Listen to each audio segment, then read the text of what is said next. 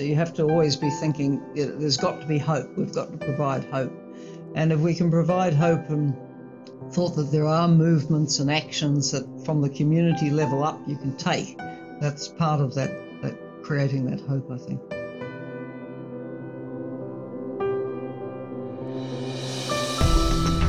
The Democracy in Practice series by Club de Madrid gathers the voices of democratic former presidents and prime ministers who leverage their individual and collective leadership experience to strengthen inclusive democratic practice today to better deliver towards the well-being of people around the world.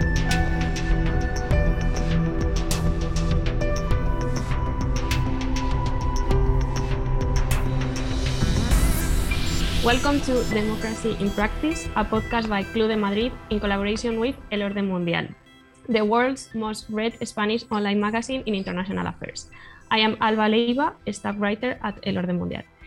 In this episode, we commemorate the International Day of Democracy, that we celebrate in difficult times. These past years we have seen democratic regimes come under threat, as well as the rise of simultaneous crises, first with the pandemic, and now with the war in Ukraine. We are seeing that many countries face food insecurity, as well as critical energy and financial problems.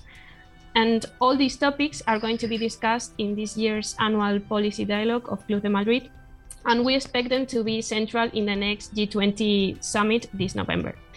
Therefore, we find that this episode is the perfect occasion to discuss the global consequences of this mega crisis, as we have called them.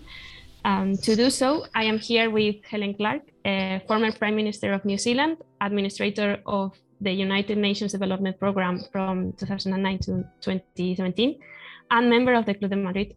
Welcome, Prime Minister. It is a pleasure to have you here. Thank you. So, given that today is the International Day of Democracy, I think it is right to start discussing the state of democracy these days. As I have said before, war in Ukraine has started a period of simultaneous crises that threaten the political stability all over the world. During the pandemic, many raised the question of whether democracies have better means than autocracies to confront coronavirus. And now I think that this debate is still happening, but with this crisis. So in light of the current events, do you believe that democracies are prepared to survive the instability of rising prices and potential energy shortages? As you say, we're facing this syndemic of issues, so many simultaneous crises, and they're all serious. We sometimes talk about the 3 C's: conflict, COVID, and climate crisis. Mm-hmm. And that's before we start on all the setbacks on the Sustainable Development Goal progress, the growth in extreme poverty, the growth in extreme hunger. Mm-hmm. Before we go near the biodiversity crisis, the state of the oceans, it's quite a bleak scene out there. But immediately, of course, there are these issues consequential on the war in Ukraine and the spillover impacts, very, very serious impacts for poor countries dependent on imports, and with Russia and Ukraine between them supplying quite a lot of the world's grain for bread, which is a staple, people face not just unaffordability, but actually starvation at a time when in some areas like the Horn of Africa, they're experiencing yet another of these worst ever droughts. I guess we're recording this for an audience, a lot of which is in Europe. Mm. And one can see that Europe is in for a pretty rough winter. We're looking at the predictions for energy prices, fuel prices for vehicles, energy prices for heating the home. It's going to be tough. And to come to the point of your question, this is putting a lot of strain on democracies, because these kinds of crises, if populations lose their heads, can see the rise of populism, which can take quite dangerous forms. Let's never forget that Nazism came out of the years of impoverishment and chaos of the end of the World War I and the collapse of the Weimar Republic. So we shouldn't take the threat to democracy lightly. We can see just in recent days the election in Sweden, which has seen the far right, sometimes called neo-Nazi party, climb to be the largest on the right of politics.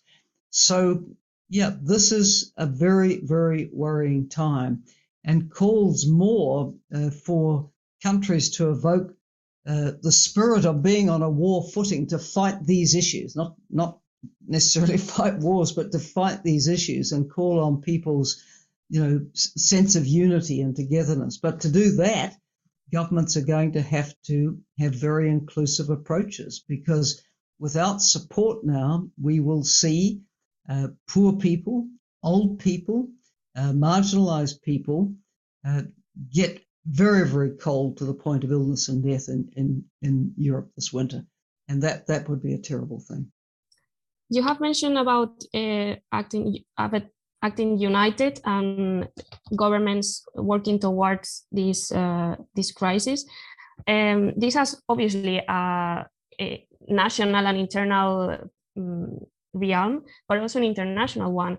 And maybe it comes to the point that we have to make certain decisions. So, for example, you have mentioned also not that other countries in not Europe are going to suffer perhaps worse consequences. So, and we are seeing that, for example, Sri Lanka has collapsed already due to the energy and debt crisis, and many other countries like Pakistan face severe similar insecurities. This could lead, as you have mentioned, not only to poverty, but hunger, political instability, conflict. To what extent supporting Ukraine is worth it if that worsens global insecurity? For example, if in Europe we are facing a very cold winter and other regimes, democratic regimes in other parts of the world are collapsing and facing hunger, how do we act united towards Ukraine? I think the question which democratic Europe faces is the counterfactual. What if you didn't support Ukraine? Yeah. Where do Russia's ambitions stop? Because Ukraine was one former Soviet Socialist Republic, but there are many others around the borders of what we know as the Russian Federation today. So that's the problem. Do you let a permanent member of the Security Council get away with invading and occupying another sovereign state with the intention, by the way, of taking it over, installing a puppet government, and not letting it go out of your sphere of influence again? This, of course, is a flagrant violation of international law. As well as that, we see war crimes, let's face it, by the 100, if not the 1,000, crimes against humanity. We see the risk to nuclear security with the occupation of nuclear power plants. So bleak as it is, democratic Europe cannot afford not to take a stand. It's a little, I think, like the situation the United Kingdom faced in the end with the rise of Nazism. There was appeasement at Munich over the invasion of Czechoslovakia, but the invading powers' ambitions grew and grew and grew. And in the end, horrific as it was, a stand had to be taken. And I think this is what Europe faces today, that not to take a stand could also have unimaginable consequences. True, and we have the history to look at to see those consequences. However, I think that there's like inside threats that you mentioned before, the populism, far right parties that questioned these democracies and put democracy under threat. But also, I believe that dependency on resources stops democracies from, it's like a problem for promoting democracy. So this dependency, a democracy cannot refuse to connect with autocratic regimes, for example, for key resources such as oil or gas.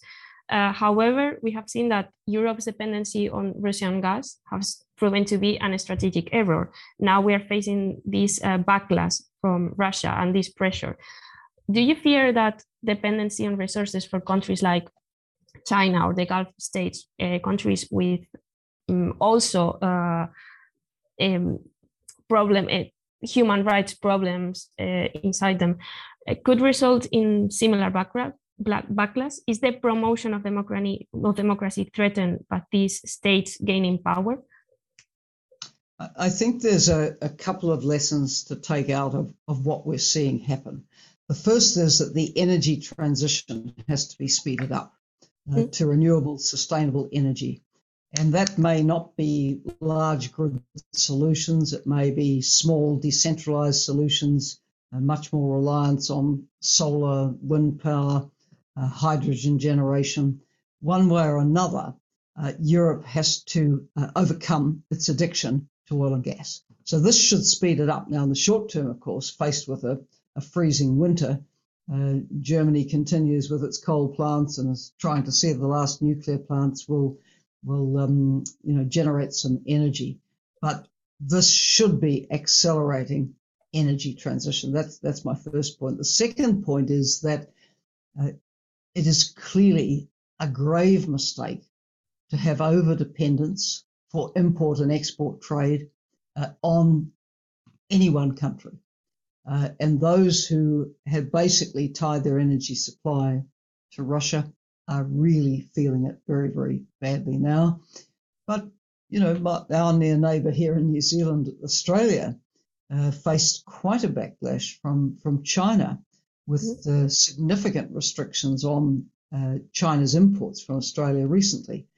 Now, I think all countries should look at the basket of imports and exports they have and resolve to try and spread it more widely, not to be dependent on any one source, which could, for any range of reasons, not become available and leave you in significant trouble.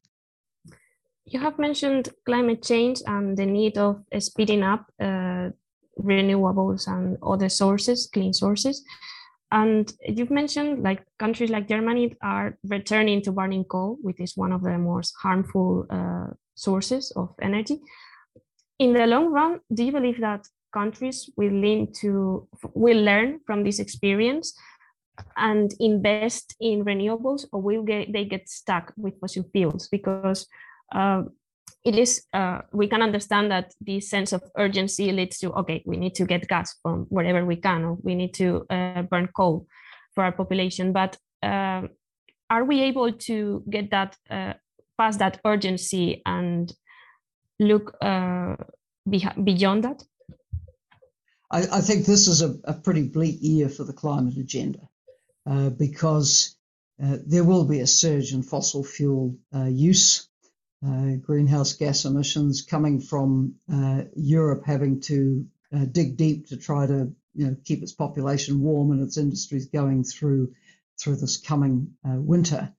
But Germany did have a plan for getting out of coal. That plan may well have been dependent on Russian gas as a transition fuel. What that says is that a major country like Germany, which, if anybody can find technological solutions, it has to be Germany with its tremendous investment in science and technology. And not only that, it's also energy efficiency. It's also the way we redesign our homes, our cities, our businesses, so that we use less energy in the first place. So all the plans have to be revised at speed. Otherwise, the chances of meeting even keeping global warming below the 2-degree threshold become extremely bleak. 1.5 is looking very bleak at the moment. And yet 1.5 would give us a buffer against the worst impacts of what's happening to our climate. But it needs a meticulously planned and speeded up approach to energy transition right now. True that. And the second thing that you mentioned was China. And I wouldn't like to leave this podcast without mentioning China. because Russia and Ukraine are not the sole focus of current geopolitical tension. However, they are taking the protagonism, right? Do you worry about China's military rise in the Indo-Pacific, and could it be the next geopolitical crisis? I think diplomacy has to work very hard to stop it being the next geopolitical crisis. Here in New Zealand, many of us don't like the term Indo-Pacific because it's been coined as a kind of Western alliance term, which immediately raises hackles. So for my part, I prefer to talk more about the Asia Pacific, and then there's the Indian Ocean region, where India itself is of course a very major power, and a power with an acknowledged nuclear power as well. In the South Pacific, the issue of China and influence is very much alive, particularly since the Solomon Islands Prime Minister earlier this year signed what was almost a secret deal with China on security, which came as quite a shock to other countries in the region, because while the Solomons has had significant internal security issues going back to when I was Prime Minister and before, over 2 decades ago, nonetheless, the region has rallied in the past to support the Solomons through those difficulties. So it's very hard to understand why they felt the need to sign an agreement with China to help them with their security. Now, interestingly, when the Chinese Foreign Minister came to the South Pacific and put on the table a rather far-reaching agreement that China would like to have with the island nations of the Pacific Islands Forum, countries didn't buy into the security aspect of that. And of course, because of what has happened in the Solomons, you suddenly see the United States much more interested in the South Pacific, Japan, of course, interested, Europe interested. So the Pacific may well have, funding coming out its ears because so many are interested now in this region of very small countries which have a number of votes at the United Nations. So we have seen a number of things play out. We also see the way that ASEAN works around China as a very dominant force in the region, and ASEAN plays a critical role. Yeah, so to be watched, I would say. But what I would be concerned about is if Western diplomacy drives China into a corner with Russia. So far, China has not given full-blooded support to the war in Ukraine. There was a rather unfortunate statement from one of their senior Politburo people visiting Moscow in recent days, but it hasn't been repeated at the senior level where it would become truly worrying. So, engage and try to, ensure that China remains on board with the world's big agendas around climate and future pandemic action, state of the oceans, whatever it is, because we really don't need the level of polarization which would come with driving China fully into Russia's camp. Could it be the One Belt, One Road initiative one way to engage with China as part of the West, as part of Europe? Because during your time at the UN Development Programme, you supported this strategy. And what do you think of the state of the One Belt, One Road now? And could it be a way for Western countries to approach China and engage with them? So a couple of points on that. I didn't support it, but as administrator of UNDP, we recognized that it was happening. And we said, well, if China's going to be putting a lot of money out there, then we should engage to see whether the investments could be compatible with the Sustainable Development Goals and Agenda 2030. So the agreement that, as I recall, we signed was around that. How could UNDP support China to make this part of the Sustainable Development Agenda. Big ambition and hard to reach, but that was the reason for engaging. And it I think is a good idea for Western countries just to sort of keep abreast of Belt and Road, not necessarily, of course, engage with it and they don't need to engage with it as beneficiaries, but be aware, because Belt and Road has tentacles right into Eastern and Central and Southern Europe. It's not just something that saw a flow of resources to continental Africa or Central Asia or the Indian subcontinent. So it's a significant geopolitical, geo-economic play by China. Now, one of the others, of course, was the Asia Infrastructure and Investment Bank. Yes. That has had, I think, quite a strategic response from a lot of Western countries. Countries like my own, the United Kingdom, actually said, we'd like to be members of this bank. And of course, if you became a founding member, then you started to be in the governance, the leadership of the bank that was appointed. This is not, quote, any ordinary Chinese bank. This has been set up as a regional infrastructure fund, and as far as one can see, is operating more or less according to the sort of principles that a regional or multilateral bank would. The British, I know, had a vice president at the bank, a former member of parliament. So I think, rather than saying these things are utterly wrong, so, well, hang on, there might be a point. And developing countries do welcome extra sources of finance.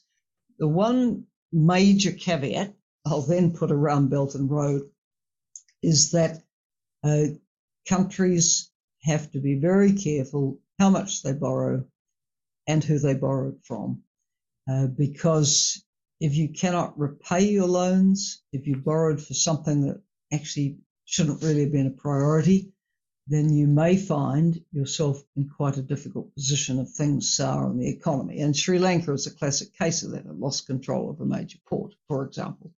And there will be other cases too. Zambia in Africa has been incredibly heavily indebted to China. So my message when speaking in my own sub-region, the Pacific, is that if developing countries can't borrow the resources they need from the World Bank, or get the credit lines from the IMF or from the Asian Development Bank based in Manila, then maybe they shouldn't be borrowing. Okay. And speaking of the forums, because in the end, these tools are tools for investment, but also they're like forums of multilateralism and cooperation. I have mentioned in the introduction the G20 summit that will take place this November. In July, foreign affairs ministers already had a meeting, and they solely focused on Ukraine war and ended without an agreement. The Russian invasion coped the debate, and other matters were left behind. These crises were left behind. What are your prospects for the following summit? And most importantly, are we living a crisis of multilateralism? I think that the G20 summit is going to be very, very challenging. Indonesia, of course, has invited the heads of state of all the member countries to come. So that means President Putin as well as President Biden and everyone else. The foreign ministers meeting, everyone was invited, but then I think there was a boycott of Mr. Lavrov's speech. So the question is, will Mr. Putin go? If he does, will other leaders go? Will they go but walk out when he speaks? Will he walk out when they speak? I mean, it's going to be a very difficult summit, either because there's no shows or because there's walkouts or whatever. And that's not good for the world. I remember years ago, Antonio Guterres and I were asked by the Secretary General Ban Ki-moon at an internal UN meeting to talk about what were the prospects for the G20. And we took the view that the worst risk was not that it succeeded and somehow overshadowed the UN. The worst risk was that it somehow failed. Because if you have a grouping of, economies representing 85% of the total global economy, you don't want that grouping to fail. You want it to succeed in fiscal and economic coordination and providing the resources for other, important developments around the world. So it's not going to be easy. I think Indonesia, as a chair, will really try to get something out of this. Indonesia has been a founder of the non-aligned movement. It doesn't consider itself part of a Russian orbit, a Chinese orbit, an American orbit, anybody's orbit. It's its own orbit, very independent-minded. It will try to bring people together to the best that it can, and people have great respect for Indonesia. So that I think people will want to go, but it will be very, very hard to manage. But that's just a microcosm, really, of the crisis of multilateralism, as you say. And the UN really at its wit's end as to what to do when a permanent member of the Security Council invades a neighbour with the intent of taking it over. This is uncharted waters, and the UN has not been able to handle it well. So my next question should be, is the United Nations capable of facing the current world challenges, not only with the invasion of Russia? You have mentioned that this is really critical, but now also with climate change and all the crises that we have been talking about, and if not, which changes are needed, in your opinion, in the UN? Well, clearly the UN is very weak at the moment, very weak. When you look at the Russia-Ukraine conflict, the Secretary General has been able to achieve two things. One was to get quite a number of the civilians who were trapped in Mariupol in the bunker of the major industrial plant out to safety. Secondly, under his auspices, the deal on the export of grain was brokered. The UN has also been at the forefront of the humanitarian response, but it's not really visible on trying to resolve the conflict. And it's very difficult to get inroads to that. And yet the UN was founded on the ashes of World War II to try to prevent war.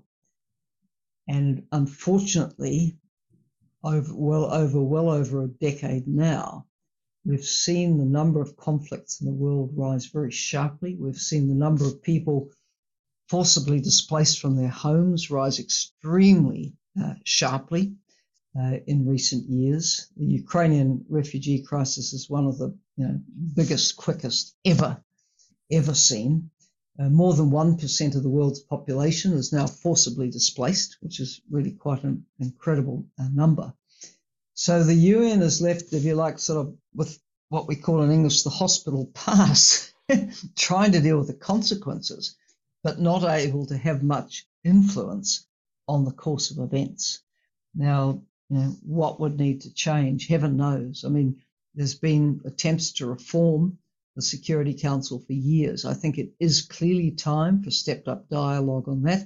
But while you have, this complete meltdown of relations between Russia and the West, to get any kind of rational discussion on any of this is going to be very, very difficult. The Secretary General has got a process running around a new multilateralism coming out of our Common Agenda report, which was released in the last couple of years. And we should support that process because it's the only game in town. But to think that there would be quick and very beneficial outcomes from it, I think would be a bit over-optimistic.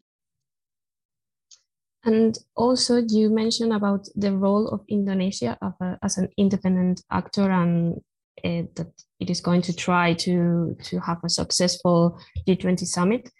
This is the first of 3 consecutive G20 presidencies of countries from the South.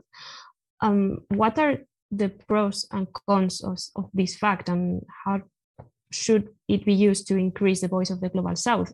Indonesia has an opportunity to mediate between Russia and the West and to try to join all those leaders together. But it's a difficult task, and also it could be detrimental to your own image.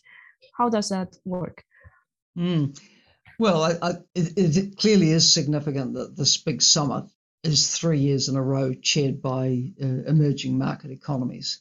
The Saudi presidency was not a strong one because, of course, there were still all the consequences and ripples from some of the shocking events associated with the Saudi regime, not least the killing and dismemberment of the journalist Khashoggi, which still horrifies us, and will forever horrify us what happened.